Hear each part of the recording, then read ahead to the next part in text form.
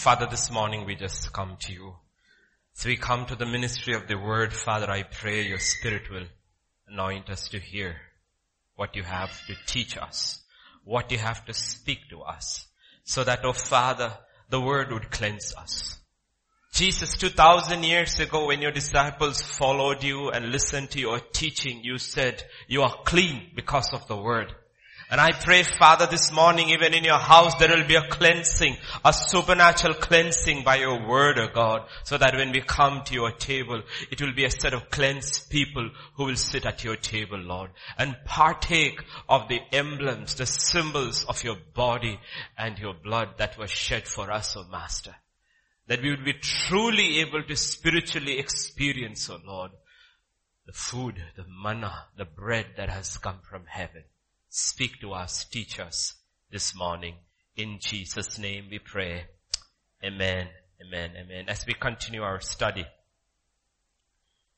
remember, we've been looking at the devices of the enemy. There are 4 fundamental things which every child of God believer has to be strong in and grow stronger. 1, we need to know God, the person of God through Christ Jesus. Jesus said, if you know me, you have known the Father. So we can know the Father only through Christ. We need to know the person of Jesus Christ. We need to know the Word of God, the Bible. Because if we don't know God, we just become a follower of the religion called Christianity. Okay? Christianity, which has no power.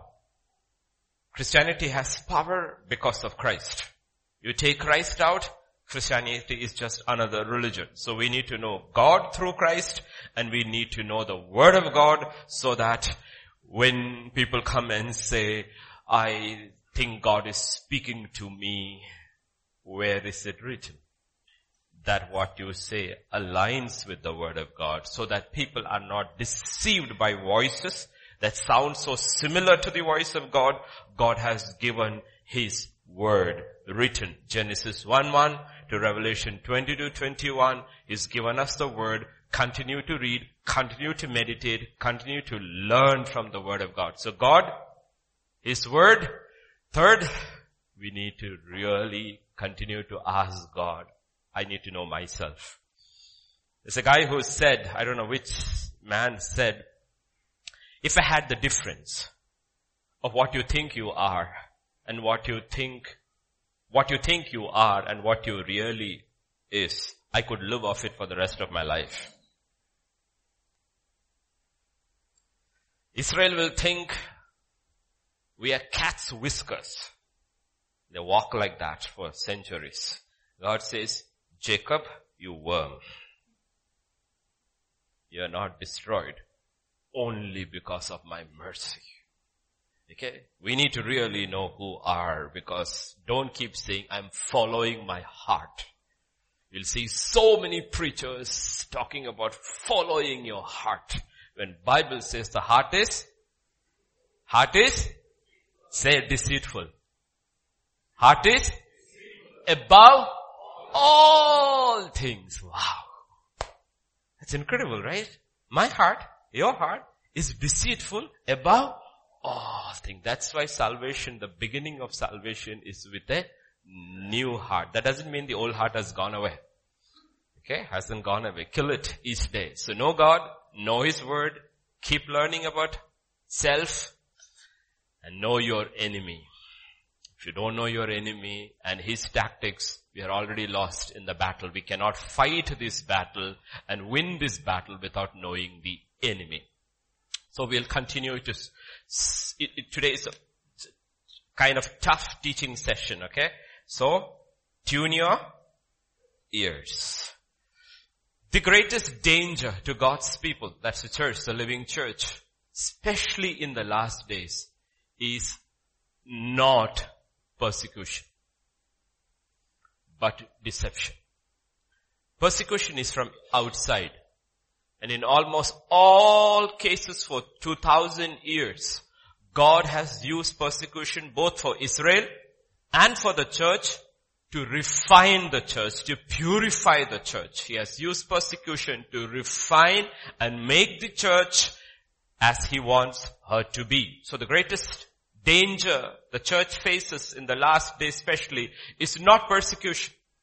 Remember the church in Smyrna, in the book of Revelation? Christ refused to pull them out of the fires of persecution. Instead, actually told them, stay in the persecution. You can see that in Revelation chapter 2. Stay in the persecution and be faithful unto, I know your works. Tribulation, poverty, and you are rich. He says you're poor. Tribulation will always bring poverty because your property, everything will be taken away by the system and by the mobs. I know your tribulation, I know your poverty, but spiritually he says you are rich. And I know the blasphemy of those they say are Jews and are not, but a synagogue of Satan. Do not fear any of these things which you are about to suffer. Indeed, the devil is about to throw some of you into prison, that you may be tested. You will have tribulation 10 days. He's not talking about 10 days in 10 days. It's a long period of time. He says you're not going to come out of it. Be faithful until death, meaning many of you are going to die in prison. Many of you will die in this tribulation. But remain faithful. God says, no, I'm not going to take you out. Okay? So remember, the greatest danger the church faces is never persecution. We feel sorry for the persecuted church, but we don't realize they are sorry for us. Because actually, when a pastor went to the underground church in Korea, and he looked at them and he wanted to pray for them, they told him, do not pray for us looking at our condition. We actually pray for you. We've been refined in his fire and we know our God. We pray for you that you will know your God. We heard the God through you, but you have forgotten the God who brought you out. So, understand. That's why when it comes to all the warnings of Jesus about the last days, Jesus will warn. In Matthew 24, the Olivet Discourse, he sat at the Mount of Olives. The disciples came to him privately saying, tell us, when will these things be and what will be the sign of your coming and of the end of the age? And the Jews answered and said to them, take heed, no one. And they're talking about the last days. His first warning and continuous warning is take heed, nobody deceives you. How will this happen? Verse 11. Then many false prophets will rise up and deceive many. Like I said, the greatest danger the church faces from within, not from outside. From within is deception. False prophets will arise and they will deceive you. And in verse 24, false Christ and false prophets will arise and show great signs and wonders today. Why do they so great? What is the need to show these great signs and wonders to deceive? How do they deceive with great signs and wonders? Their word, doctrine is a lie. But people who do not know the word of God will get fooled by the power ministry, and God says, beware, even the elect, even the very elect. Yes, you are part of the elect, you were chosen, but God says, be very careful, even the elect, if they are not founded strong in the word of God, will get deceived because they see these signs and confuse it with the apostolic signs, which was given to confirm the word. The devil will use similar signs to deceive people from the word. Well, God used signs and wonders to confirm the word that was preached through the apostles. So remember, it is a double-edged sword before which many will fall. Persecution from outside and deception from inside. Persecution from outside, deception from inside. Remember, thousands and thousands of children of Judah were brought to Babylon.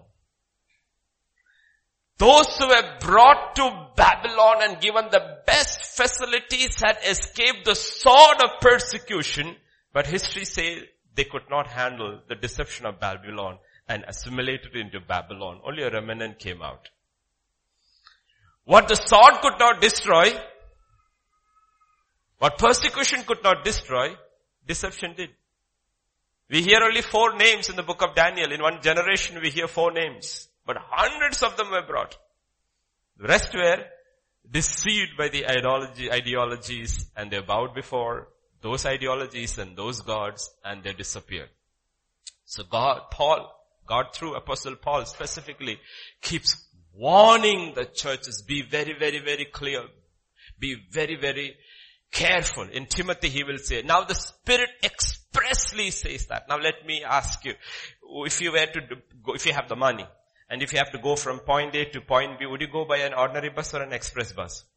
Would you pick a passenger train or express train? You want an ordinary delivery or express delivery? Did you see? The Spirit. See, God uses words to bring to us the importance of certain matters. The Spirit expressly says that in the latter times, some will depart from faith, giving heed to what? Deceiving spirits and doctrine of demons. How do these spirits deceive? They deceive with false doctrine. Doctrines of demons. Demons have theology. They're smart. Please understand, when Isaiah and Ezekiel speaks about the devil, he's called perfect in wisdom. He's smart beyond understanding. That's why God says, be wise as a serpent. Don't be crooked like him. Be wise. He's got wisdom which God gave him. He was made perfect in wisdom until pride, iniquity was found in him. So you need to realize they will use false doctrine of demons. This is fundamental. Speaking lies in hypocrisy, having their own conscience seared with a hot iron. You know what is that? You know, you burn and you have a burn mark, really deep burn, and it heals. You touch, there is no feeling. There is no feeling anymore. What does it mean? These false apostles who will come as servants of Christ will walk around and they will do all, and they will teach false doctrine, and there won't be even a prick of conscience in their conscience anymore. They will lie to the congregation with open eyes, with absolutely no conscience inside. So he said, be careful. The consciences have been seared with an hot iron, and they speak lies in hypocrisy. Hypocrites are double. They pretend to be servants of God, but they are preaching the doctrines of demons. So God says, be very, very careful. That's why when the church began 2,000 years ago, the church began, when they heard the word, they received it, they repented, they believed, and they got baptized. First set of people, they came out, they got baptized. When they got baptized, what the apostles did first in Acts chapter 2 said, they continued steadfastly, like expressly, note words. You have to be steadfast in what? First is what? Apostles' doctrine. The first is that. The first thing they did with the church was grounded them in doctrine. It's the first thing they did. Apostles' doctrine. This is important. We don't realize the importance of doctrine. Doctrines are fundamental truths of how the kingdom of God functions. How God works. It's about the ways of God. They are not flexible. Doctrines are not flexible. They cannot be changed. So when the church, the infancy, when the church gathers or when people come in, the first thing you teach them is the inflexible ways of God. These don't change. These are foundational truths of how God's kingdom works. So the primary fundamental doctrines, remember the 6 ones in Hebrews 6, remember? First is what? Repentance from dead works. That's the first one. First one. And we constantly have to keep repenting from works which are dead. There's no life in it. But we won't stop it. Why? Because we are habituated to it. I'm not saying they're bad works. They may be good works, but there is no life in it at all. It's just practice. It's no life in it at all. It's just practice. We do it by practice. But God says, everything that I do, everything that Christ does through you and me, there is life in it. Repentance from dead works. Those are primary. So there is this foundational doctrine of repentance. You cannot take it away. And you look at most of the preachers and evangelistic crusades and all, they never preach repentance. They just say, repeat after me. What they preach before a crusade is a miracle. And then they ask people to repeat a salvation prayer. There's no conviction. So the foundation stone which they are laying in the life of a person itself is wrong, because the first thing of doctrine is a doctrine from repentance from dead works, and then faith towards God. That's second. What should we do? Peter said, repeat a prayer after me. He said, repent. When John the Baptist began his sermon, what did he say? Repent. When Jesus began, what did he say? Repent. When Peter began, what did he say? Repent. When Paul preached, what did he say? Repent. That's foundational doctrine. You take that foundational doctrine of repentance away, your salvation is not sure. It's not sure. We're building on false foundations. Okay, that's why doctrine is foundational. So when Jesus came and started preaching, they were astonished. In Matthew 7, scripture says, so it was when Jesus had ended these sayings, the people were astonished at his teaching. KJV will say astonished at his doctrine. Doctrine is basically teaching. They were stunned. They have hundreds of teachers around. But when he came and taught, they were stunned not by his eloquence, not stunned by his signs and wonders, not stunned by the volume of his voice, not stunned by him jumping up and down. That's how preachers do. They were stunned by his doctrine. In Acts chapter 5 and verse 28, the apostles start teaching. The high priest and the ruling class is so mad, they called them and said, did we not strictly command you not to teach in this name? And look, you have filled Jerusalem with your doctrine. You have filled Jerusalem with your doctrine and intend to bring this man's blood on us. They understood doctrine very well. They refused to accept it. They knew that if we accept your doctrine, then we are guilty of his death. If you accept the doctrine of repentance, you and I are guilty of Jesus' death.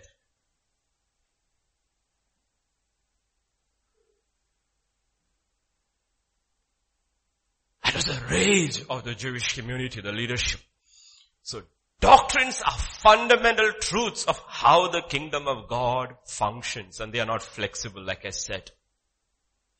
Because these doctrines establish the righteousness of God. Therefore, when the doctrine of demons come through false prophets and pastors and teachers, and they take all these positions and they teach, they change the doctrine of Christ.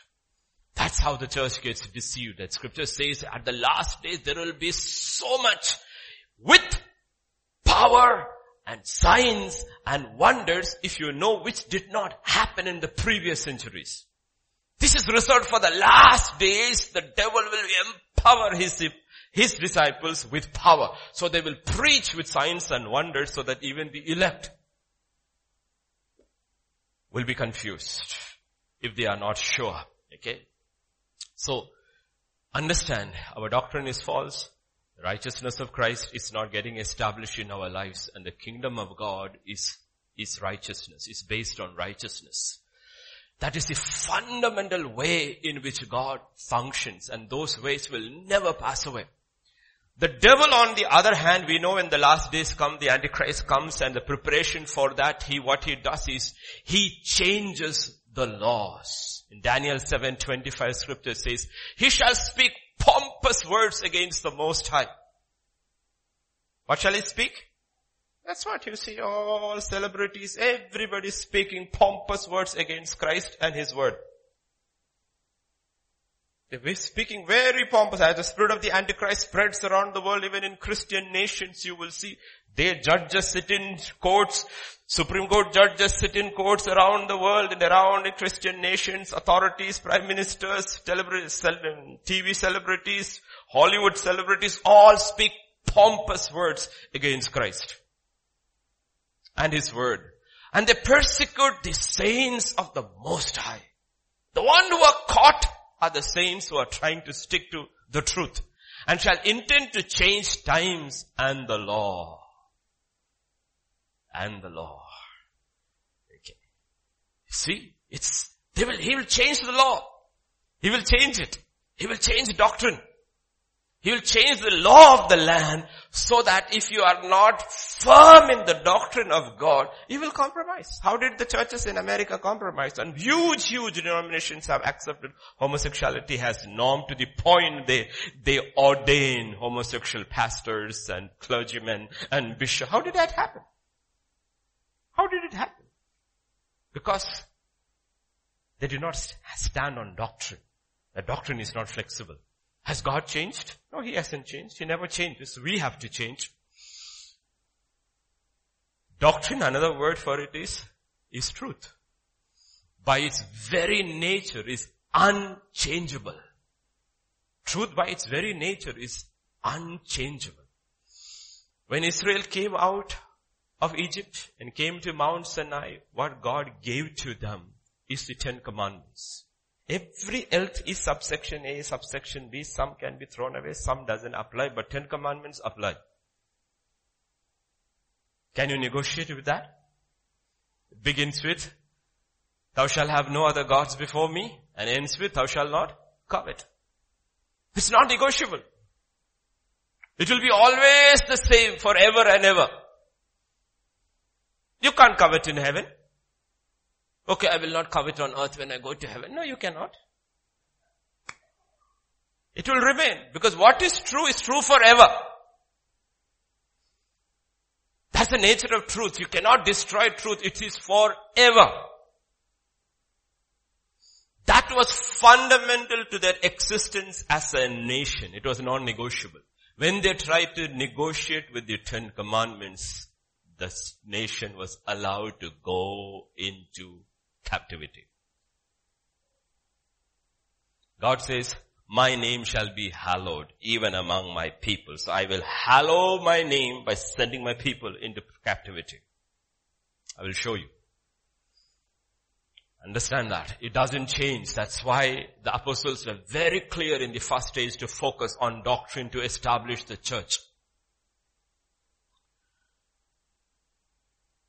When you cross from a nation, one nation to another nation, there may be fundamental differences in how they function. And if you do not know how that nation you're crossing into functions, you can run into trouble with the laws of that nation. When we were born again, if you are born again, we are born again from the kingdom of darkness, this world, into the kingdom of God, into the kingdom of light. There is a fundamental difference in how these nations operate. Around, I don't know how many years back when I was 23, 24, finished my MA, applied to Bhutan, sent a handwritten, those days you don't even have typewriters, send a handwritten application saying, I just finished, is there a vacancy? Those days you get what is called a wireless telegram. 1 week, not 1 week, a month or one letter takes 30 days to reach those days. I get a letter. Report immediately, Thimphu for interview. I was like, my results are not out, no. Like, excited, booked my tickets, went to the education center headquarters and had my interview and this thing, and then I realized I was selected. I was the only one who was called. Nobody was called. I was selected because there was one vacancy which had come. And the director called me. Yeah, when I went back to join, the director of education called me and I went into his office. I still remember because certain things which people, even Gentiles, say makes a lot of sense. He said, Mr. James, you're from India. Let me tell you about my nation. He said, in my country, power flows like the feathers of a rooster, top to down. In your country, power flows from bottom to up. Understand here. Here, power flows from top to down.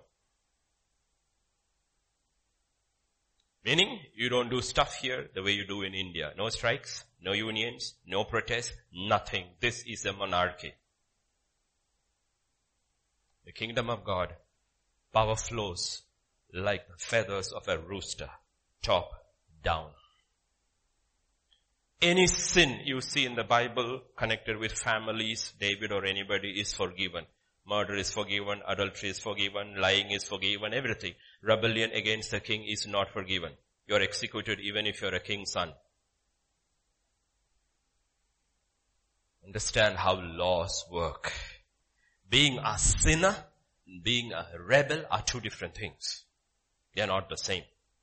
God loves sinners. God's face is hard against rebels. Satan was not a sinner. Satan was a rebel. So even though he was created as the most magnificent creature who stood on the holy mountain, when he rebelled, God kicked him out. Kicked him out of heaven. So understand how systems work. So we get our doctrines clear how the kingdom of God works. Because the strength of a church is not seen in its numbers. It is not seen in its structures. It is not seen in the signs and wonders that take place in His name. It is seen in how true they are in obeying His word. To one of the smallest, weakest churches in the book of Revelation, into Philadelphia, He says in Revelation 3:8, I know your works. See, I have set before you an open door. It's the only church with an open door in those 7 churches. Open door through incredible trials that's coming upon the whole earth. A kind of a last days church. He says, no one can shut it. No power on earth, no power in heaven. No power of darkness can shut the door that I'm opening for you. Why? You had very little strength. You didn't have strength. You didn't have name. You didn't have power. You didn't have money. You didn't have political influence. You had nothing. But you kept my word. You kept my word. You stuck to doctrine. You kept my word. And you have not denied my name. You did not compromise. You did not deny my name. You hallowed my name. You hallowed my name. See, that's why he says, if you have to pray, pray first. Your name be hallowed. Your will be done on earth as it is in heaven. Your kingdom come. This was one church who took it literally and said, we will do it. You see, when Ezekiel is seen the vision, you remember the vision in Ezekiel 37, the valley of bones? When he sees that vision, he caused me to pass by them all around, and behold, there were many, many in the open valley, and they were all dry. God shows Ezekiel something about the state of a church. Everything is gone. Everything is gone. There's no hair, no skin, no flesh, no tendons. Everything is gone. What is left? Doctrine is left. So he can breathe life into a church where doctrine is still there. Where there is no doctrine, he can't breathe.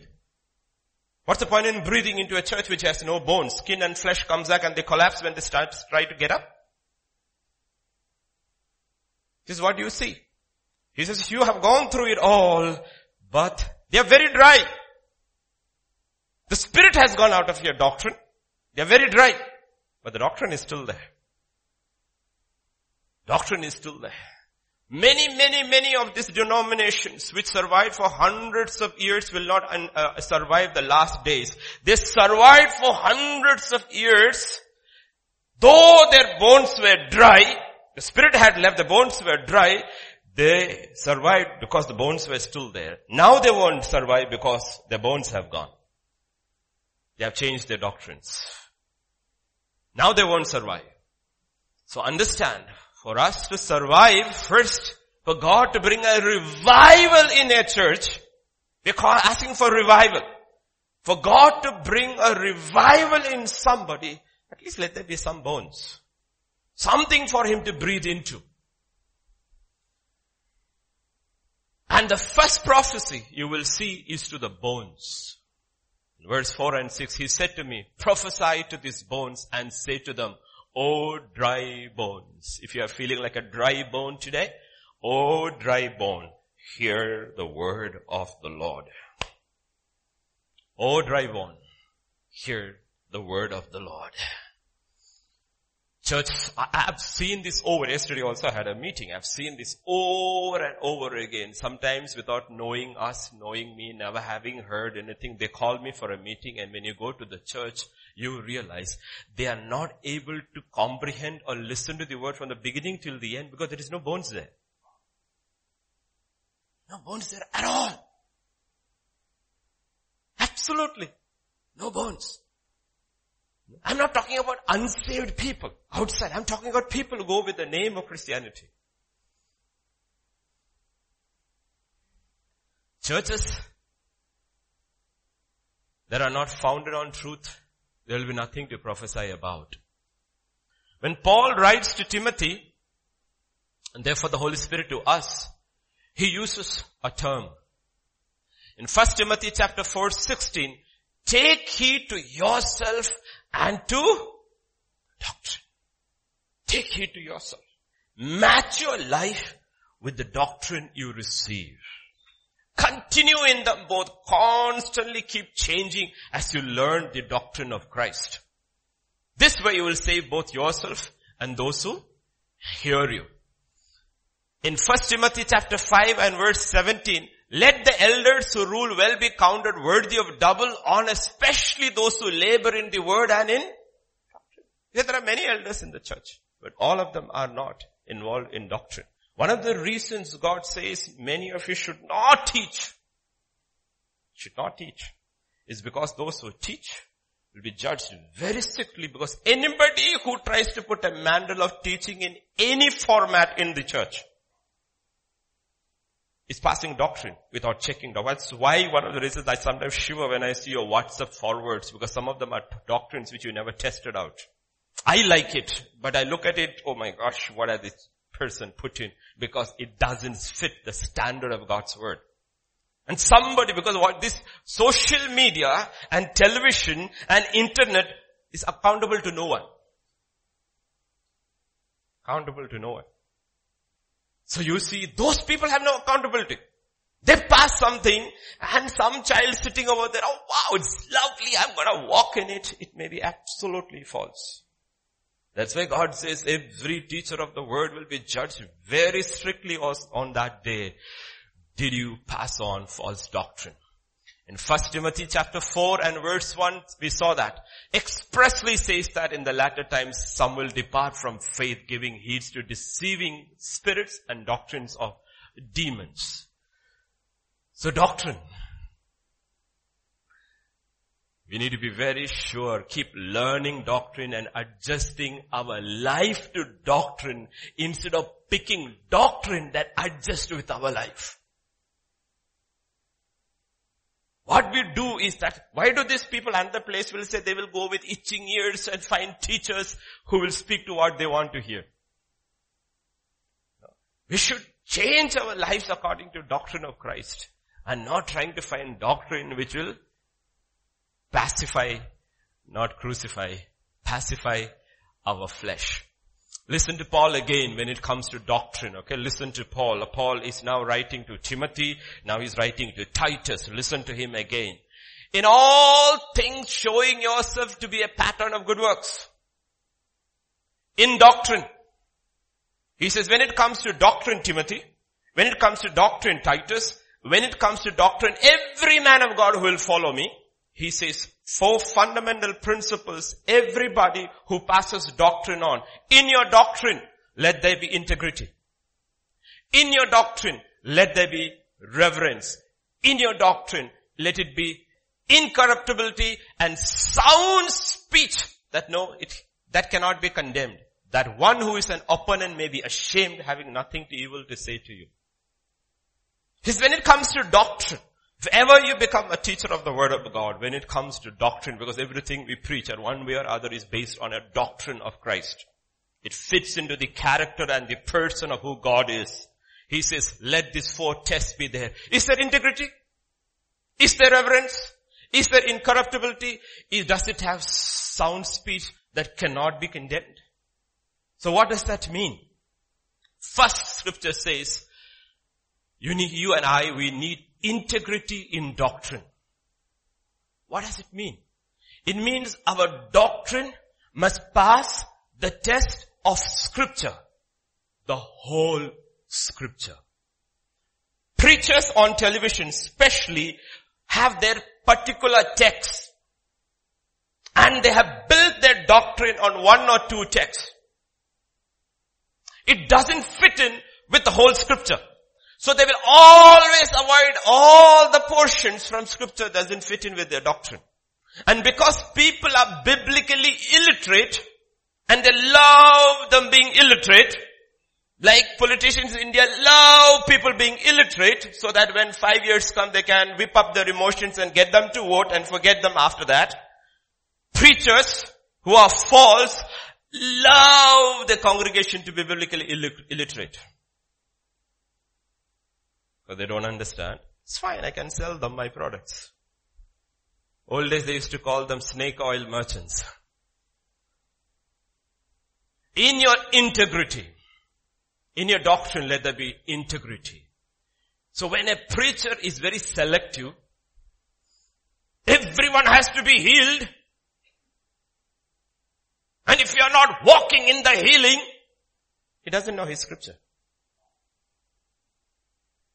He doesn't know his scripture. He doesn't know his scripture at all. This is from the devil. No, sir, it is not. Who told you? God told me. To whom? To Moses. I cannot speak. God says, who made you dumb? Who makes man dumb? Who makes man blind? Who makes man deaf? He said, I do. Your theology goes out of the window. The devil is not a creator of anything. God's sovereign hand is over everything. You see, that's the problem. And people walk in guilt. You know what? I am not healed because I don't have enough faith. I need to repent more. I need to confess more. They have gone through every checklist. They find nothing, but they're still not healed. Because they didn't look at all of scripture. Healing is there. Cases of not healing, both are there in the Bible. The greatest healer in the Old Testament, Mr. Elisha, Prophet Elisha, died of an illness. There was anointing on his dead body to raise a dead person, but there was no anointing on him to heal his sickness. Same God. Same God. You know, don't walk in false guilt and condemnation because you don't understand doctrine. Because sometimes you might be binding and casting out demons when there are no demons.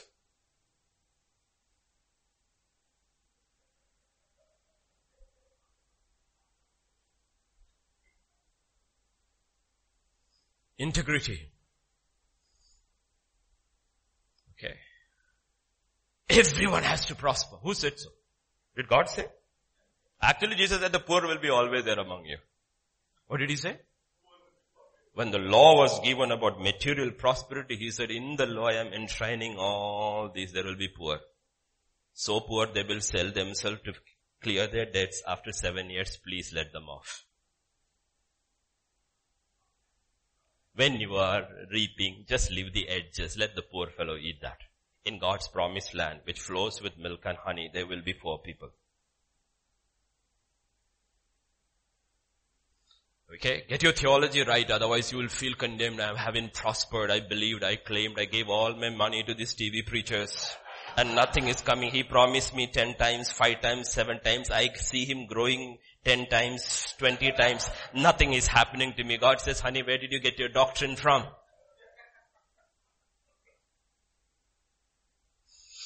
We need to have integrity about doctrine. Whole scripture. Let me ask you this question. Why was Joseph able to stand alone in Egypt? Because his doctrine was sound. Doctrine was sound. And he stood on the doctrine. Whoever taught him, he stood on that doctrine. Though he was surrounded by the doctrine of demons. Literally ideas and ideologies and doctrines of demons. Here is a slave, physically, standing there free. Why? All this demonic ideology is showing their power and their might and their money and their glory. This man is standing strong alone on his doctrine. And he cannot be compromised. Why was Daniel able to stand 70 years in Babylon? Because his doctrine was sound. Why are people not able to stand in the pressures of the world? Because the doctrine is not sound. Why was Saul not able to stand? Why was Samson not able to stand? Prophesied before birth. Angels came and declared his birth. Set apart from birth. Anointed of the Holy Spirit. And went kaput at the end. Why? Because he had everything going for him except one thing. What he needed to do, he did not do. He did not have foundations in doctrine. He thought because of all the things that were happening through him, God would change his way for him. God says, I don't do that for anybody. I don't do that. You change your ways for me. I don't change my ways for you. Only we can be one God at a time. There's only one God. Why was David able to fall and rise again? Because his doctrine was sound. I'm not saying if your doctrine is sound, you don't fall. If your doctrine is sound, when you fall, you will rise. Because you know the wrath of God. You also know the mercy of God for every sinner who repents. When you understand doctrine. So we have to be sound in faith. Then we must have soundness in our doctrine. We must have integrity in the doctrine that we believe and we receive and we walk in. So what is the second one? Reverence. Let's look at reverence. What does it mean to revere? To hold with utmost respect. Right? Does the doctrine that we receive breed more reverence for God, things of God, the house of God? Is it working in us?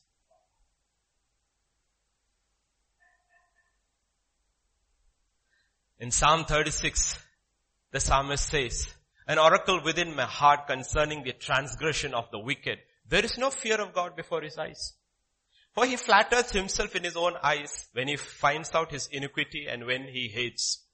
The words of his mouth are wickedness and deceit. He has ceased to be wise and to good. He devises wickedness on his bed. He sets himself in a way that is not good. He does not abhor him. Whole list is given of what this man does in his heart and outside.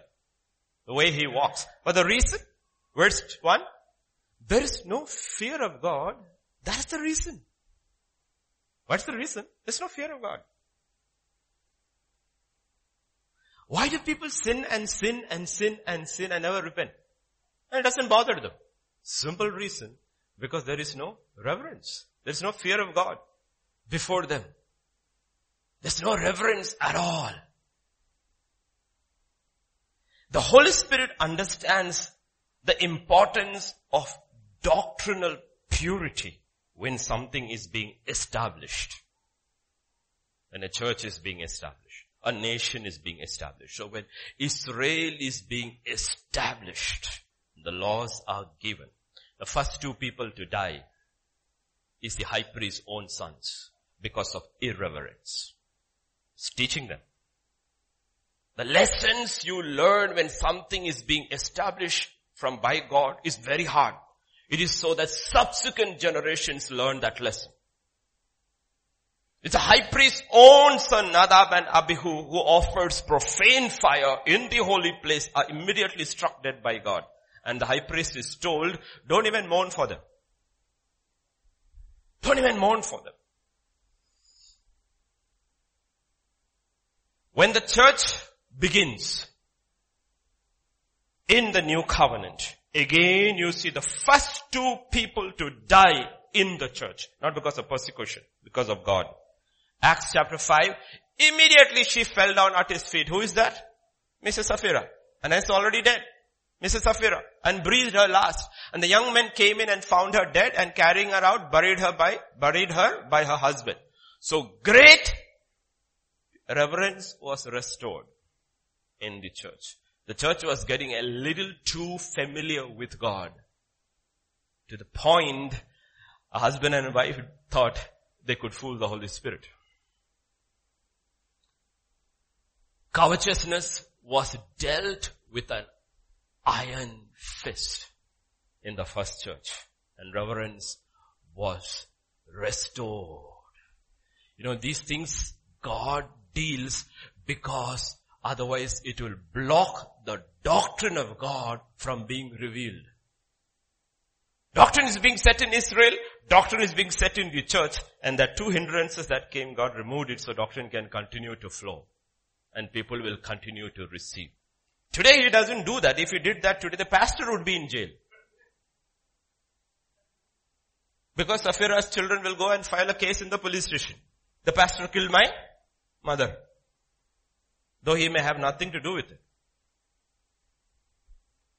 No. Doctrine has been established. He doesn't judge those ways. Not that he won't. Extreme cases he does, but he doesn't. So we have to be very careful. What is that we believe? Third component is, go to Titus 2:7. Third component is incorruptibility. Let your doctrine be what does incorruptible mean? What does corruptible mean? Scripture says in 1 Peter 1:18, you don't have to turn there, you and I were not redeemed by corruptible things like gold or silver, by the incorruptible blood of God's own Son, Jesus Christ. Incorruptible. Everything in this world is corruptible. It will go, heaven and earth will pass away. It's corruptible. But God's doctrine, His truth, is incorruptible. So God says, your doctrine should be incorruptible. It should be immortal. It should be eternal. Why? In the beginning was the Word was with God, and the Word is God. If the Word is God, it is incorruptible. The preaching that you and I receive should be true yesterday, today, and even in heaven. And you put that test to some of the doctrines you hear today. Will this doctrine be there in heaven? Will it last in heaven?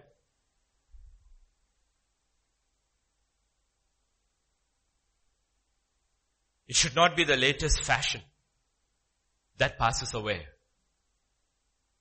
What false teachers always do is they appeal to the emotions of people with very little scripture.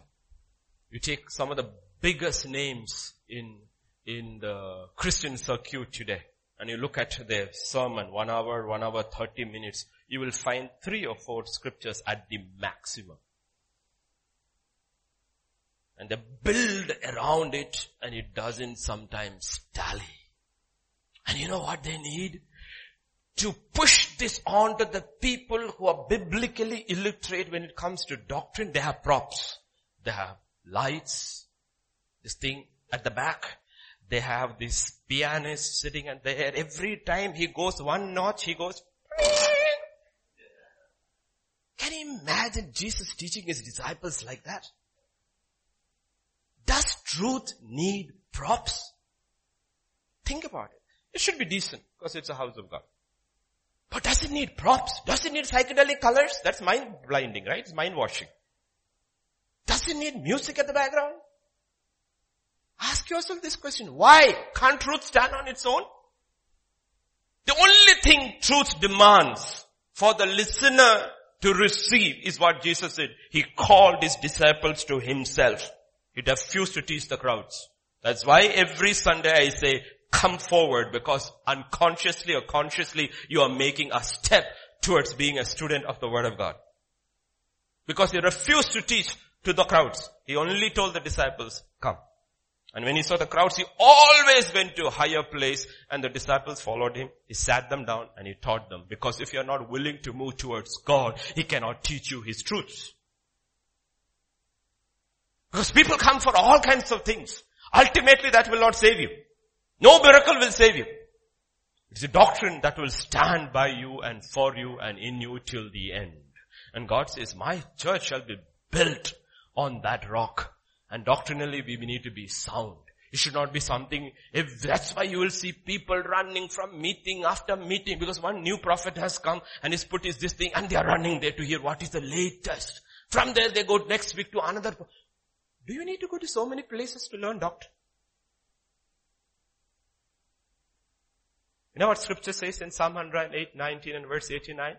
Forever, O Lord, your word is settled in heaven. It's forever settled in heaven. Doctrine is set. Nobody can change it. Isaiah 40 verse 8 says, the grass withers, the flower fades, but the word of our God stands forever. And it doesn't matter who that man is. The church may say when he speaks ex cathedra that it is truth. But what he speaks contradicts the word of God. His word will fall to the ground and one day he will be judged for it. Because the word of the Lord stands forever. Ever. It will never change. It cannot change. Because it is immutable. It's incorruptible like God himself, what he speaks. There's no confusion with our God. He has no doubts about what I am saying. Let me check it in my concordance. Nothing. When he speaks, it is truth. Because he is true. So scripture says, let your doctrine be incorruptible. So doctrine has to be incorruptible. What does that mean? It means what applied to Adam should be applicable to the last man too. If you eat of this tree, you shall die. Old covenant. The wages of sin is death. New covenant. It doesn't change. Salvation is through the blood of the Passover lamb. You believe and you confess, you are saved. Salvation is in the blood of God's own Son. This is a symbol, therefore it has to be offered over and over. This is the substance offered once and for all. Nothing has changed. From shadow to reality. Because doctrine is incorruptible. If God judged sin in the Old Testament, he will judge sin in the New Testament too. But we don't confess and forsake. Don't change God. We need to change.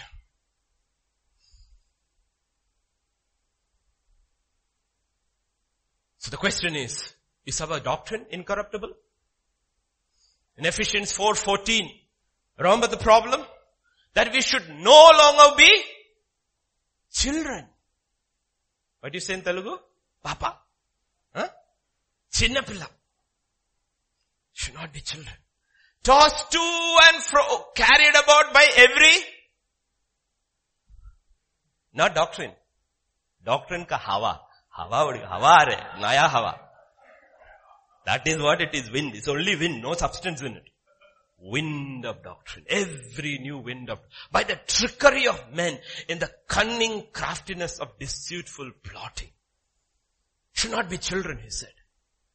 Should be absolutely established in doctrine. Little by little by little by establishing, trusting the word of God, checking with the word of God and being established in doctrine. Do you remember about children? We looked last Sunday on children. Like now we have in our churches. Sunday school is there. Youth Saturday is fourth Saturday. And then we have the adults. Right? 3 categories we divide. That is by physical age. Spiritual age, we saw last Sunday, didn't we? 1 John chapter 2. I write to you little children because your sins are forgiven for his name's sake. I write to you fathers because you have known him who is from the beginning. I write to you young men because you have overcome the wicked one. 3 categories. Children, what do they know? Fall, get up. Fall, get up. Fall, get up. Fall, get up. They never overcome the evil one. They have to live on mercy alone. So most of them, their name should be mercy. Not grace. Grace overcomes. What does Book of Romans says? Sin should not have dominion over you because you are not under the law, you are under grace. So your name should not be mercy.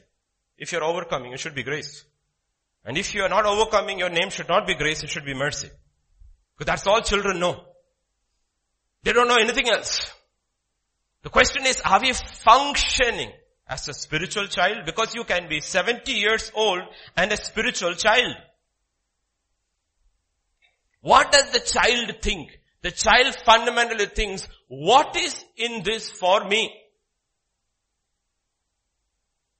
When is daddy good to the child? When daddy tells her to do homework? No. Chocolate? ice cream? Whatever I ask, you give me. You're the best daddy in the world. The minute you ask the child to do something difficult, you are not so good. That's a child. Spiritual child. So they will go after every wind of doctrine which demands nothing from them. And they will jump and they will dance and hallelujah, everything will say. That's Israel. Appa Israel. Pharaoh gone. Where is his army gone?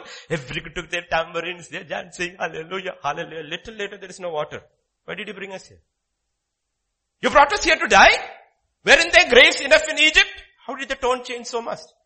Because they were children. Look at our own hearts. What are we? How do we react to situations? Are we spiritual children? Are we young men? Young women? Spiritually? What are we?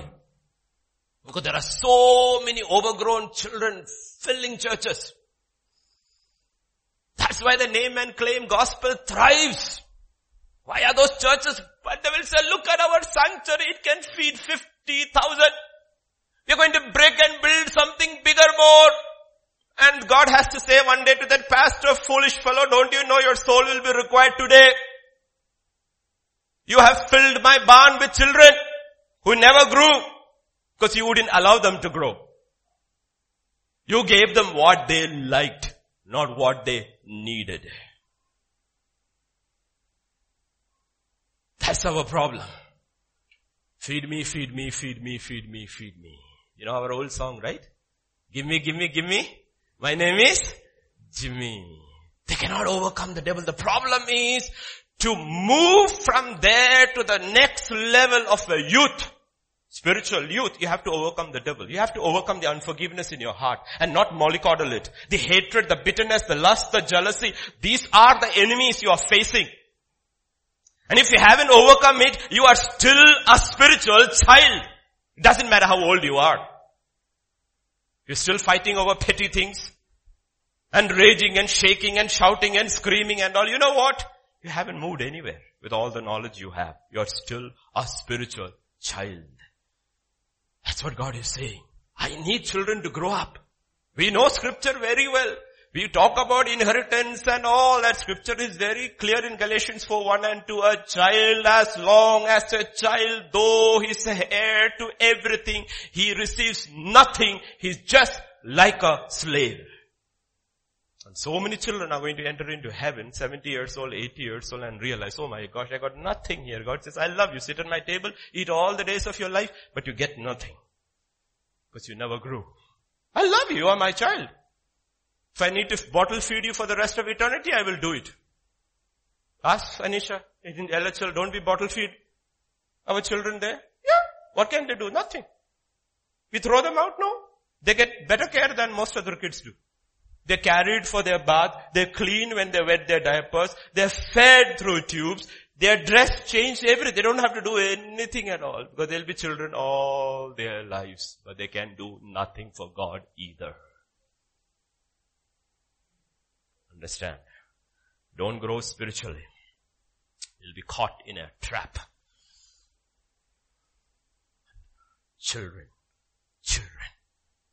So the first thing you need to teach a child is obedience. Obedience is when a child is being taught that the will of the Father is more important than your will. That's the first thing you teach a child. It's not mollycoddle. It's teach obedience. That's where the mother comes into play. Don't be a stumbling block. Be an aid, a helpmate, and together teach obedience to the child. Otherwise it will not work. You don't have to wait 80 years for this. You could be 40 years old and be a father. Spiritual father. At 17, Joseph was a child. He hallowed his father's name. He was an obedient child. He loved his father, was zealous for his father's name, and whenever his brothers, elder brothers did something, he came and told his father about what they were messing up with his name. And his brothers hated him, wouldn't even talk to him. And God said, Joseph, Child, you are ready to go to the next level. I'm going to send you to those who hate you. Let me see whether you are ready to battle the powers of darkness. From there in chains he goes to Egypt. He fights every demon of Egypt and he wins.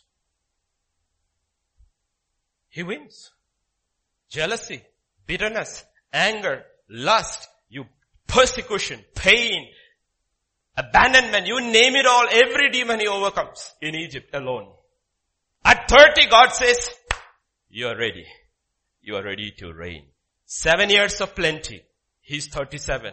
7 years of famine begins. Let us say for mathematics sake, 1 year of famine, 2 year of famine, 3 year of famine. How old is he?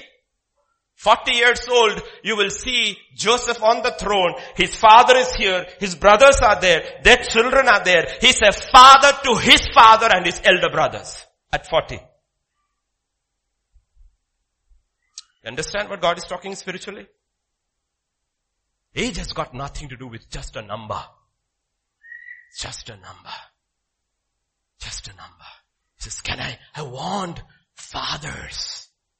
You have to go through these stages. For that, doctrine has to be set in your life. And you stand because those doctrines are incorruptible. Incorruptible. They're immortal. It never changes. That's what God is talking about. How is our doctrine? How is our doctrine? And the fourth one, Titus 2:7. Sound speech that cannot be condemned. What does sound meaning? If I say, Samir, you are in sound health. Good health, perfect health, good health. That's what it means. Sound speech. It should have integrity. It should have reverence. It should have incorruptibility. And it should have sound. One of the fundamental qualities of a church should be that it should have sound doctrine. If you look at Titus and chapter 1, when it comes to leadership in the church, one of this thing he says, 1:9, holding fast the faithful word as is being taught, that he may be able by sound doctrine, both exhort and convict those who contradict. One of the fundamental principles in the Bible for leadership, eldership in the church is your doctrine should be sound. And the danger that what the church has come to today is eldership has been taken by people whose doctrine is not only not sound, it is warped. Sound doctrine. That's what it means, sound. And second, listen to God speaking about Paul's ministry. When your doctrine is sound, you are both able to exhort and convict. You can exhort those who are searching for truth. Come on, grow. Yes. And he's able to connect. Yes, this is what I was waiting for. And those who are fighting it, you are able to contradict them because of soundness of your doctrine. Listen to Paul's journey described in the book of Acts. In Acts chapter 17, he's in Thessalonica. Paul, as his custom was, went to them for 3 Sabbaths, and what did he do? He reasoned with them. These are people who know scripture. He says, hey, hang on. Let's reason doctrine now. His doctrine was sound. He reasoned with them from scripture. Question is, if somebody comes to you, can he or she reason with you from scriptures?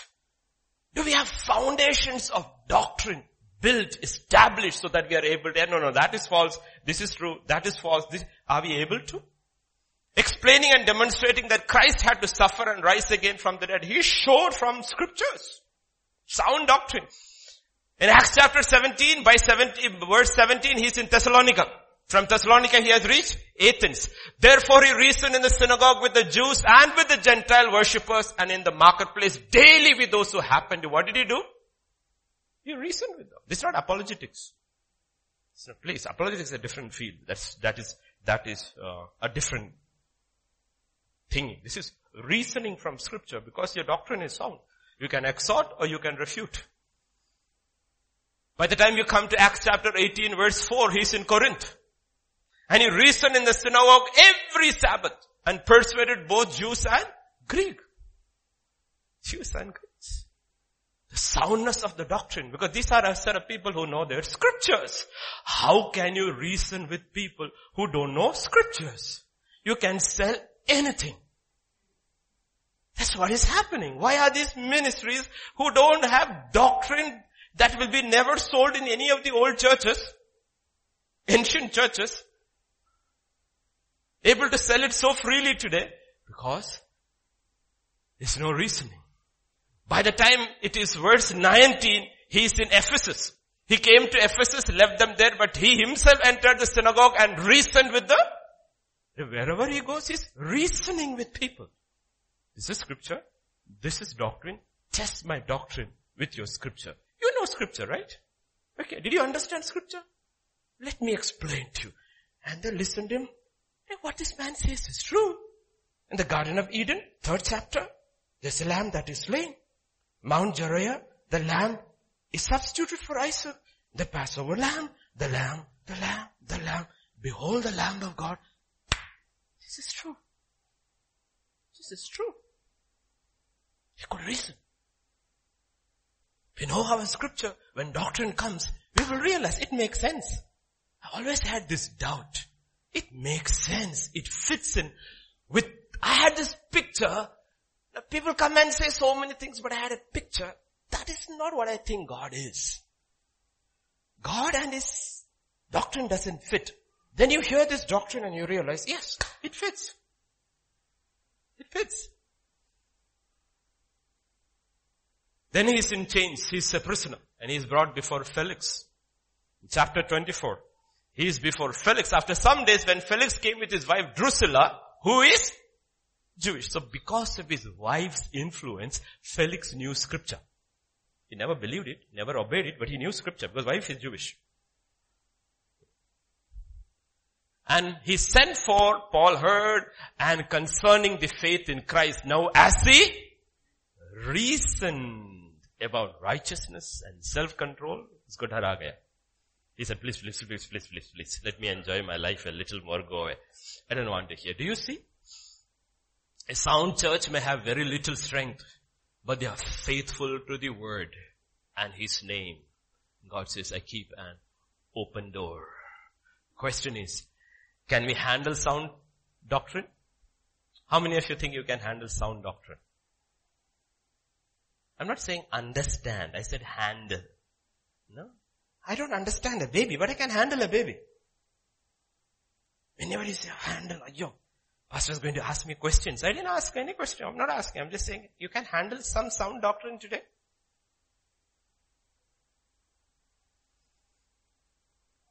If you read Titus in chapter 2, it is written sound doctrine for the church. That's actually the heading in many translations of the Bible. You will see sound. Okay? Chapter 2. But as for you, speak the things which are proper for. Now he's gone one step ahead. It should not only be sound doctrine, it should be proper for sound doctrine. What is the first one? Older men, be sober. What is the first thing? If you don't have self-control, you can never receive doctrine. That's what sobriety means. Temperance, control. You need to have control. Are you old? You think you are old? Then do you have the control of your age? Be sober. Remember the last day's warning? End of all things are near. So the first thing, be sober. Be temperate. Be balanced. Don't be extreme in either way. Be balanced. Sound in faith. And sound in love. And sound in... That's what I told you all. He says, that's how you know whether you are old or not. Am I sound in these things? Older men.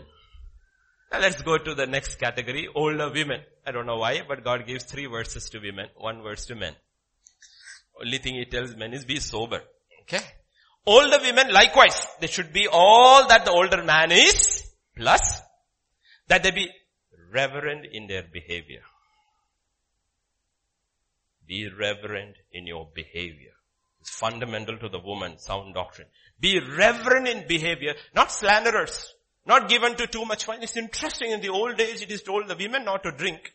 And today we tell the men not to drink. Too much wine. Teachers of good things. To whom? That they admonish the young women to love their husbands, to love their children, to be discreet, chaste, not career women. So any of you left your career to take care of your home, you don't have to be ashamed. Your doctrine is sound. The doctrine is sound. Homemaker, good, obedient to their own husbands. Why? So that the word of God may not be blasphemed. The problem is when the Christian home goes and speaks about Christ, the Muslim and the Hindu says, look at my home and look at your home. Your Christ doctrine is practiced in my home. My man is sober. My woman is reverent. My children listen to me. You talk Christ. Your man is always drunk. Your woman never shows any respect and your children are wild. Doctrine has to meet with Christ. The other side of the story is that the devil is only after living people, not dead. So therefore, if you have the name of Christ, the demons are after you to attack your marriage, to attack your children, to attack your destiny, because he knows you got a name. That's the other side. But let us be practical about it. Do we have sound doctrine? Are we reverent? Are we? Scripture talks about the man. In 1 Peter 3 it talks about treat your wives with honor. But an addition is put there as a, what does it mean? Let me put an example with you, You see a child is a weaker vessel. When a child throws a tantrum, do you throw a tantrum? Do you throw a tantrum? No, you don't throw a tantrum. You try to distract the child. No, you try to avoid the subject, and before that, okay? In a similar way, God is actually saying, your wife is a weaker vessel. When she throws a tantrum, don't throw a tantrum in the same way. Show honor there as a weaker vessel. When she shouts 2 words, you don't have to shout 3 words back. Be sober. You can diffuse the situation. Be sober.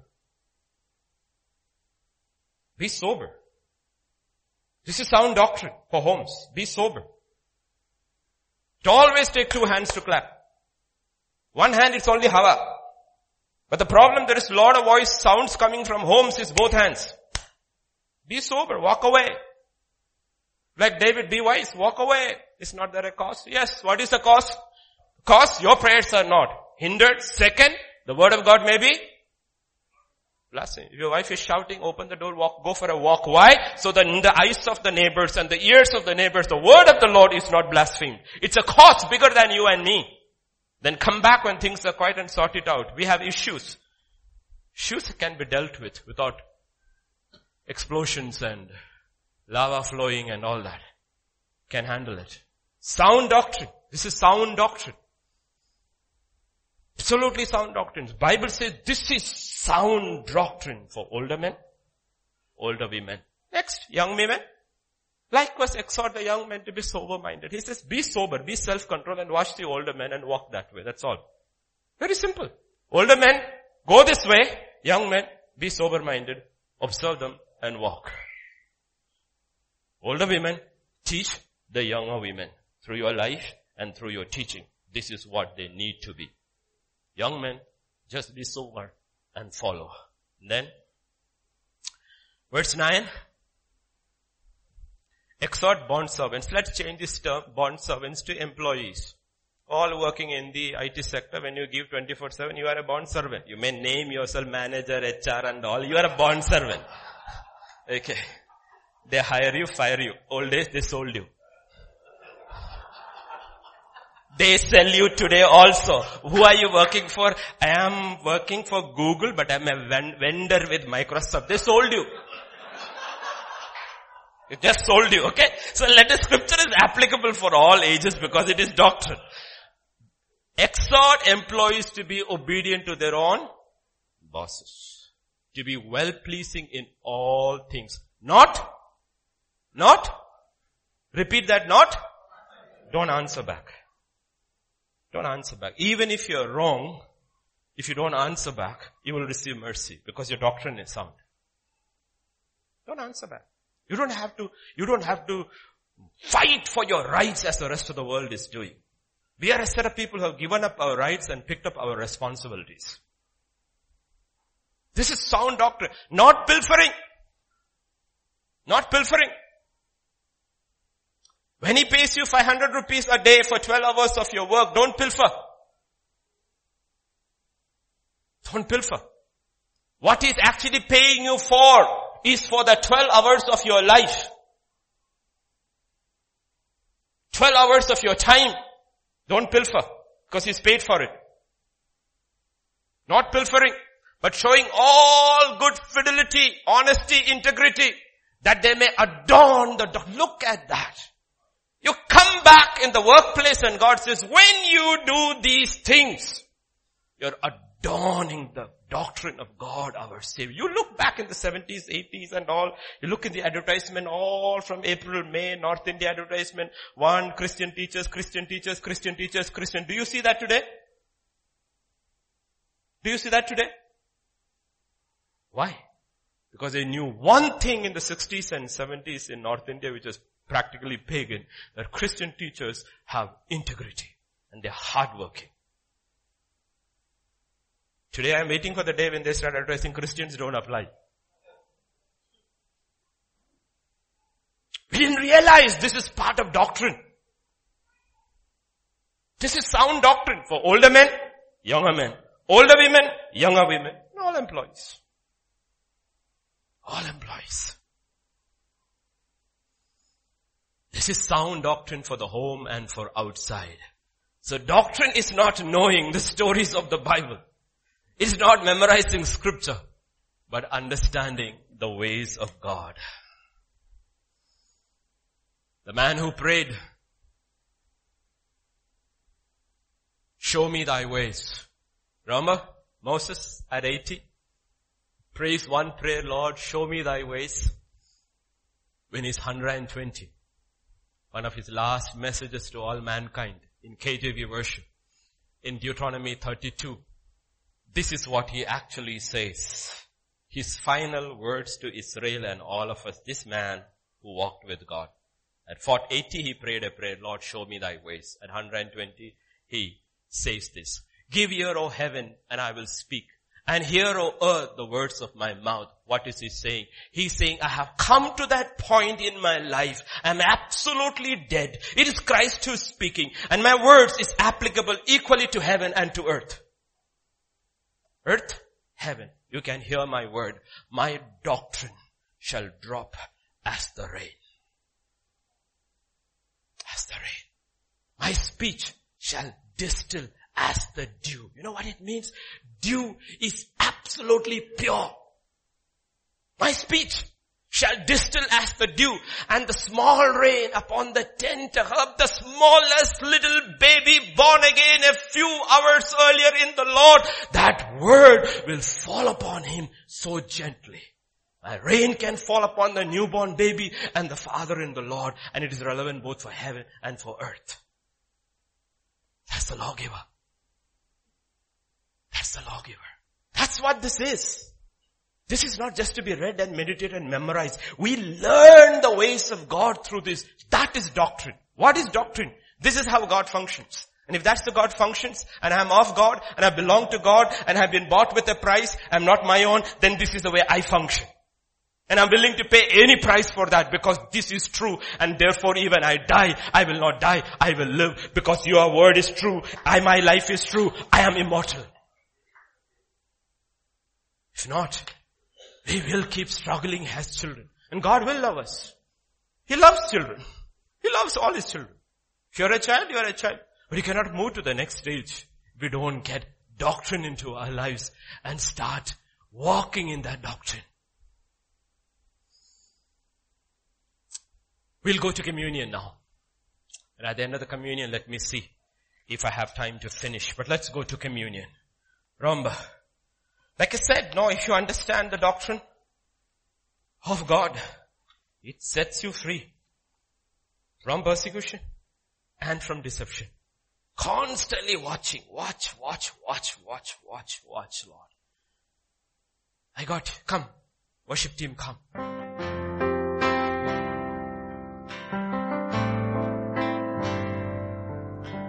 Town stood made a crowd, forgiveness falling down. Wounds are healing. The earth began to move. All of heaven knew. The death was set free.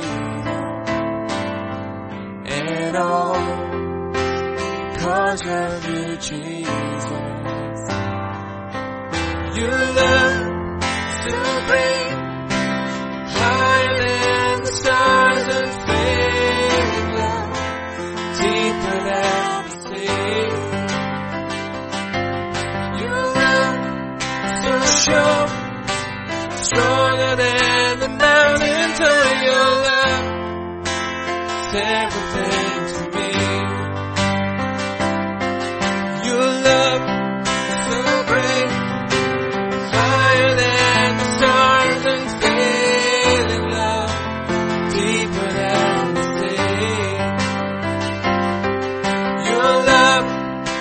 Sure, stronger than the mountains. Oh, your love is everything to me.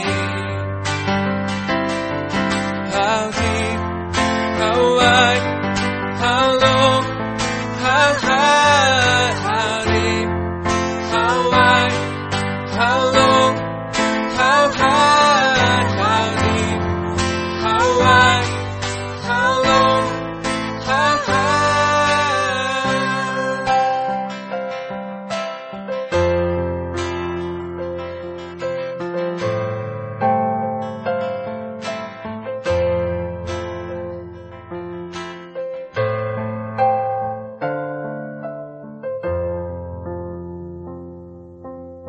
As we come to the close, I want you to turn to Exodus 29 and verse 7.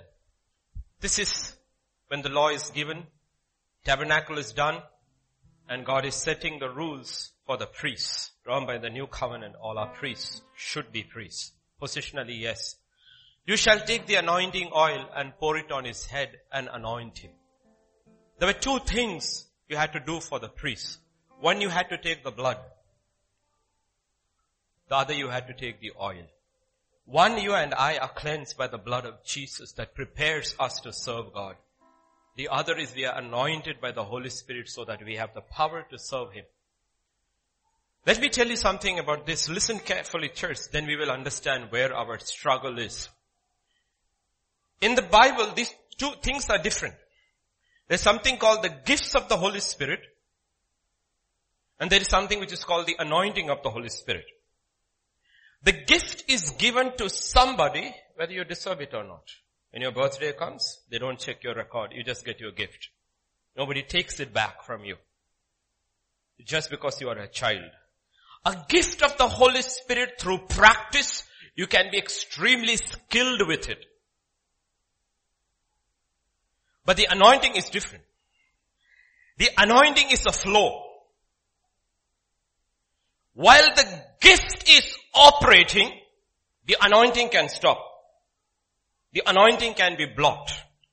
That's why scripture constantly talks about don't grieve the Holy Spirit, don't test the Holy Spirit, don't lie to the Holy Spirit, don't quench the Holy Spirit, because that's not talking about the gift. That's talking about the anointing. And we need to understand this difference. Why doctrine is so important. It's so important because the anointing works on the doctrine. If I don't grow in doctrine, my anointing to understand even more doctrine will never come. I can get fooled if I have a gift, and because the gift is operating more and more, I may not realize the anointing has stopped. That's what happened to Samson. The gift was working. The gift was working. The gift was working. Saul also won many battles. But the anointing was gone. When David went into the Philistine territory for 16 months, he won every battle. He didn't lose a single battle, meaning the gift is operating, the anointing has stopped. He hasn't heard from God. Hasn't heard from God. People in the 21st century, church, who hear and receive different kinds of impartations. Please understand, gift and anointing are not the same. We need to guard our anointing. We need to grow in our anointing. Because it is the anointing that will break the yoke. You can live under a yoke like Samson, do mighty things, and finally the yoke finishes you off. Because you lost your anointing to break the yoke. Because your life was not founded on deeper and deeper doctrines of God. In Mark chapter 4 verse 10 and 12, when he was alone, those around him with 12 asked about the parable. He said to them, to you has been given to know the mystery of the kingdom of God. But to those who are outside, all things come in parables. Now, don't say immediately and say, I am in that. No, we are not in it. We are not in it. If we are in it, when you read your Bible, you will understand mysteries. Which are there, old, ancient, hidden, but revealed because the anointing is flowing. Because the anointing is flowing. You know what he says? What Jesus says concerning the last days in 1 John chapter 2? He says this, little children, it is the last hour and you have heard the Antichrist is coming. See Antichrist coming? If it is coming, why are people not concerned? Why are they putting their lives and homes in order instead of trying to run around and make more purchases and more business deals? Running still after money. If you know this is the hour and it's getting closer and closer, how come we are not aware of it? We know only in our head, we don't know in our heart. Why? Because something is missing, by which we know it is the last hour. They went out from us, but they were not of us. For if they had been of us, they would have continued with us. But they went out and they might be made manifest that none of them were of us. Let's go to the front. But you have an anointing, not a gift. You have an anointing from the Holy One. You have an anointing, an ongoing anointing from the Holy One. Therefore, you know all things. When I read the Bible, I want to know how God dealt with Adam. I want to know how God dealt with Abram. I want to know how God is dealing with me now. Not just yesterday. Because your word says, I am that I am. Not just I was. That's what scripture. In verse 26 and 27, the same chapter scripture says, these things I have written you concerning those who try to deceive you. How do people get deceived in the church? How do people get deceived in the church? Because, how do they not get deceived? Because the anointing which you have received from Him abides in you. And you do not need that anyone teach you, but as the same anointing teaches you concerning all things, that is the flow of the Holy Spirit. That is what the high priest was anointed with. And a flow of the Holy Spirit, because out of the mouth of the priest shall come knowledge. And in Hosea he says, my people perish because of knowledge. Because you hated knowledge, I also demote you from being priests. Meaning, if the anointing is not flowing, then I am not a priest. What makes me a priest? Not the blood. The blood makes me a son. What makes me the priest? It is only the anointing. And all of us function as priests in the body of Christ because we are not allowing anything to block their anointing. And men of God like David understood one sin can block. So they are constantly repenting to see that the anointing flows. Because we need that anointing to face today. Without anointing, we cannot function today. You go to places like in what you call China today, Sunday. You will see thousands upon thousands of churches packed with people, overground. What is that? Government sanctioned churches. No persecution there.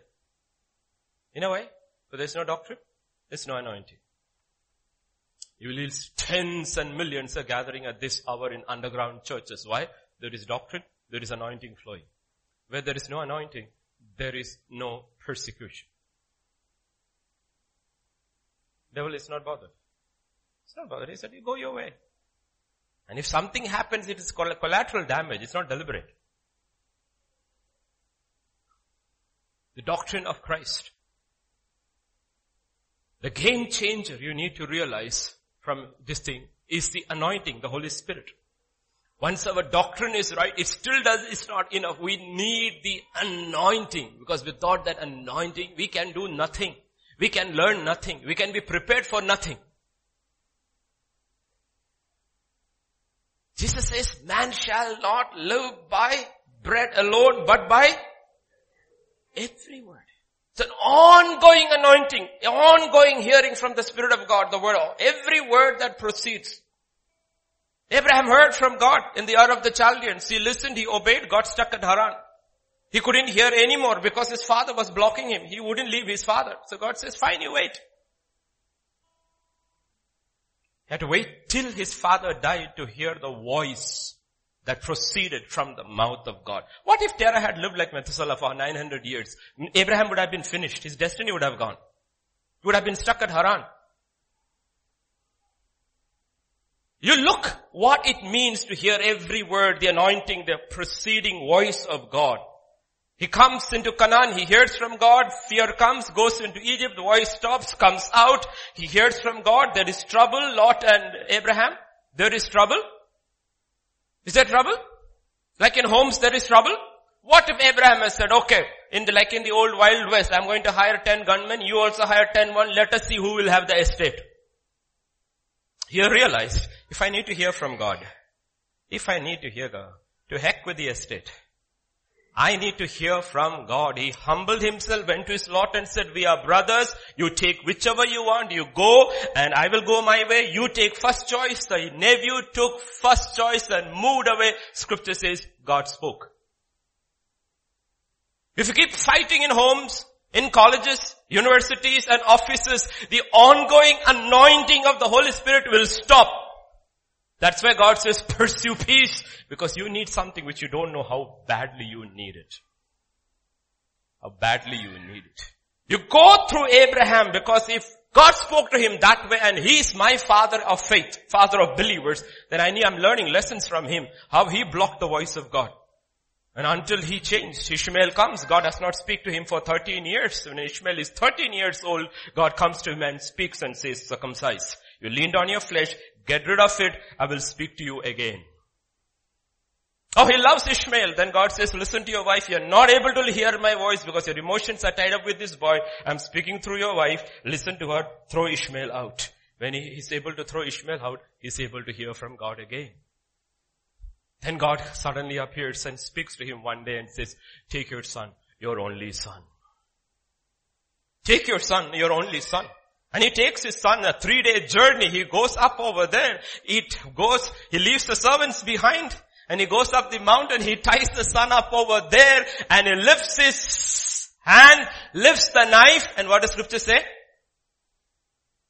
God spoke. What if he hadn't heard the voice of God? He would have killed Isaac. He would have killed his future.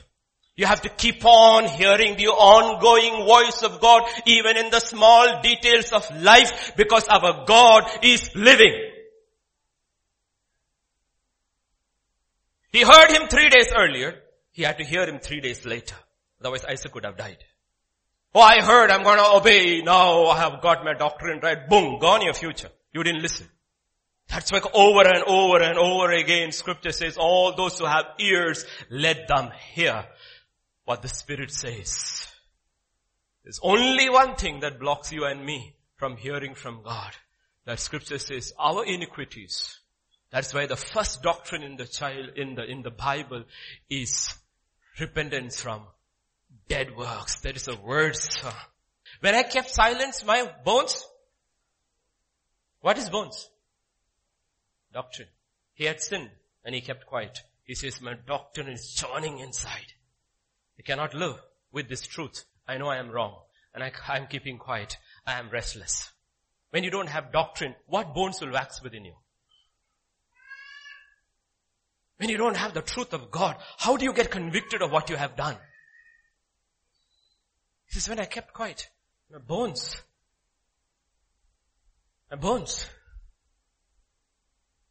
Understand scripture from scripture. My bones. God should be able to speak to us. And when He speaks to us, if we keep silent, our bones should rattle inside. We should literally feel that pain in our bones, our doctrine that holds us. And that's when He repents. And if we are a people unlearned in scripture with no doctrine, understanding how God works, His kingdom works, we will go like sheep to slaughter. Understand? Get your doctrine right. Let me tell you this. God's word is not like the mail you send with an attachment. It's not. Because many Christians in their thousands, in their millions are communist in their thinking, and Bible is an attachment. Millions upon millions of women, 21st century, sitting in the church are feminists in their thinking, and the Bible is an attachment. God is nobody's attachment. His word stands on its own, and there can be no attachment to it. You cannot attach communism to it. You cannot attach feminism to it. You cannot attach humanism to it. You just have to think it stands on its own. He says reason. Reason. Let me ask you this question. When you were all young, when we were young and you were not probably born, there were these nations called USSR. And there was the nation called China. And there was this nation called Cuba. Let me ask you, how many people from the world went to work in USSR? Went to work in China, went to work in Cuba. Why? They couldn't afford to give you a job. So communism always failed. Why do you want to make this land into a communist nation? Did any communist nation ever give another person a job?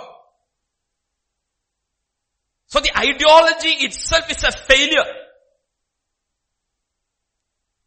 It could not sustain their own people. It could not sustain somebody else. Yet we are very communist in our thinking.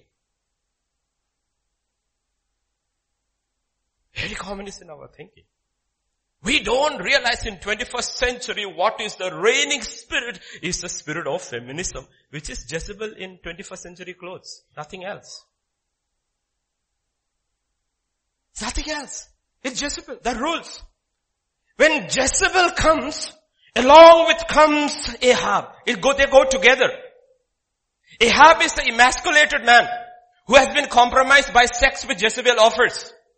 So all the young men in the world, multitudes have been compromised by porn and by sex. And they have no masculinity to stand up because they have been dehumanized. That's why Ahab had 70 sons. That's how she compromised him. These are ruling spirits. There are no attachments to the doctrine. Sound doctrine, no attachments. So men, if they have to be men, need to understand what the yoke is. Because only the anointing can break the yoke.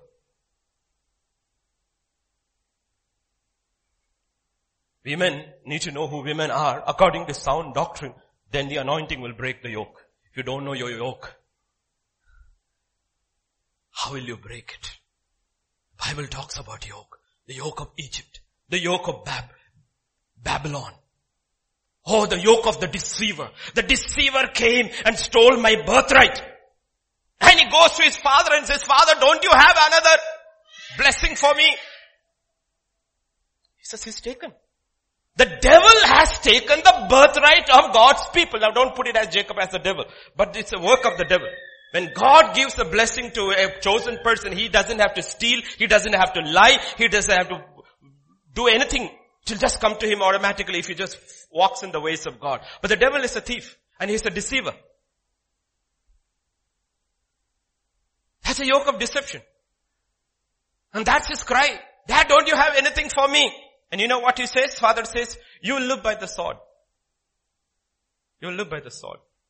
And you will be restless. When you are restless enough, you will shake the yoke off him and you will walk free.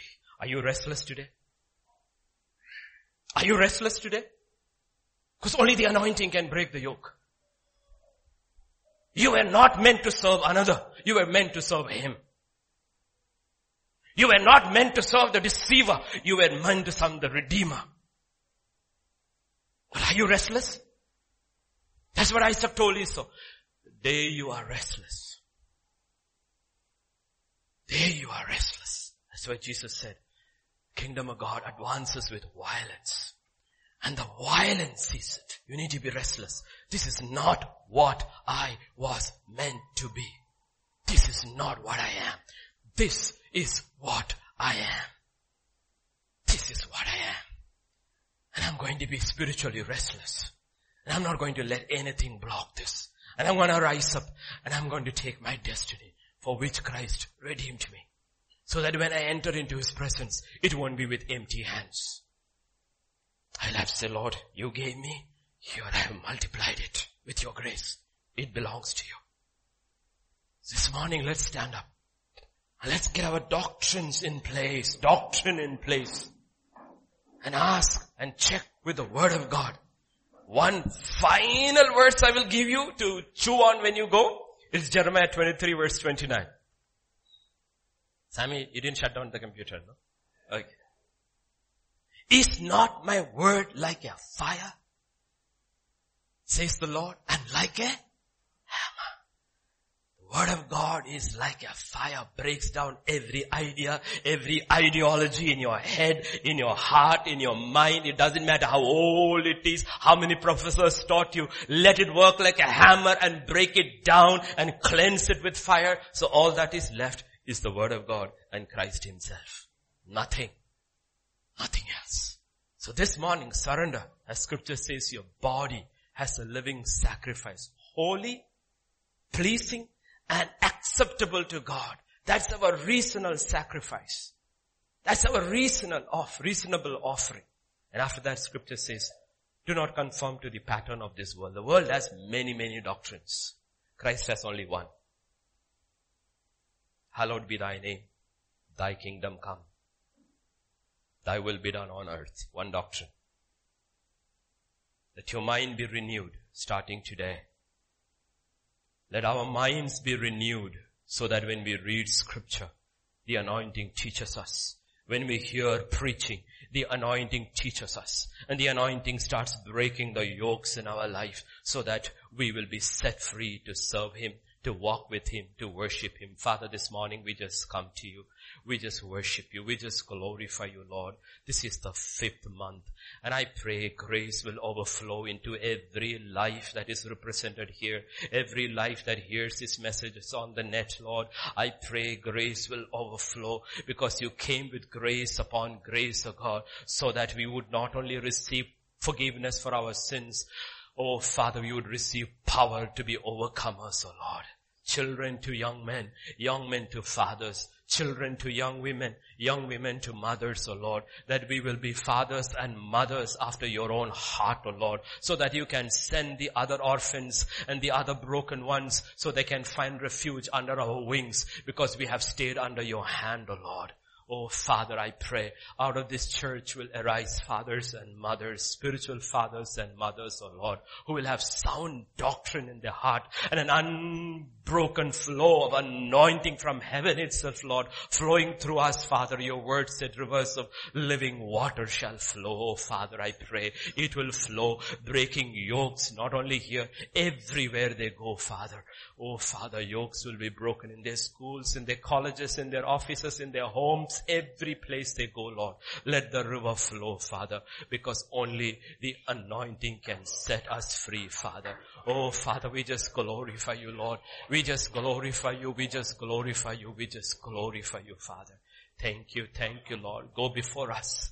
Go before us. We don't look at the weather warnings. We look at your word. Your word says our God is a shade at our right hand. Your word says he who finds shelter in the Most High. Oh Father, cover us with your feathers, oh Lord. The sun shall not smite us by day, Lord. The moon shall not smite us by night, Lord. No power of darkness can prevail over your people, Lord. We are under the blood. We are under your wings. We are your children, Lord. Oh Father, I pray, Lord, go before us through this month, Lord. We need you.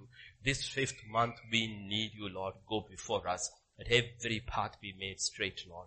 Thank you, Father. I bless your people in your name. May the blessings of God pursue them and overtake them as they hear your voice and obey your commands, O Lord. Thank you, Father. By faith we lift up holy hands now. We bless your holy name.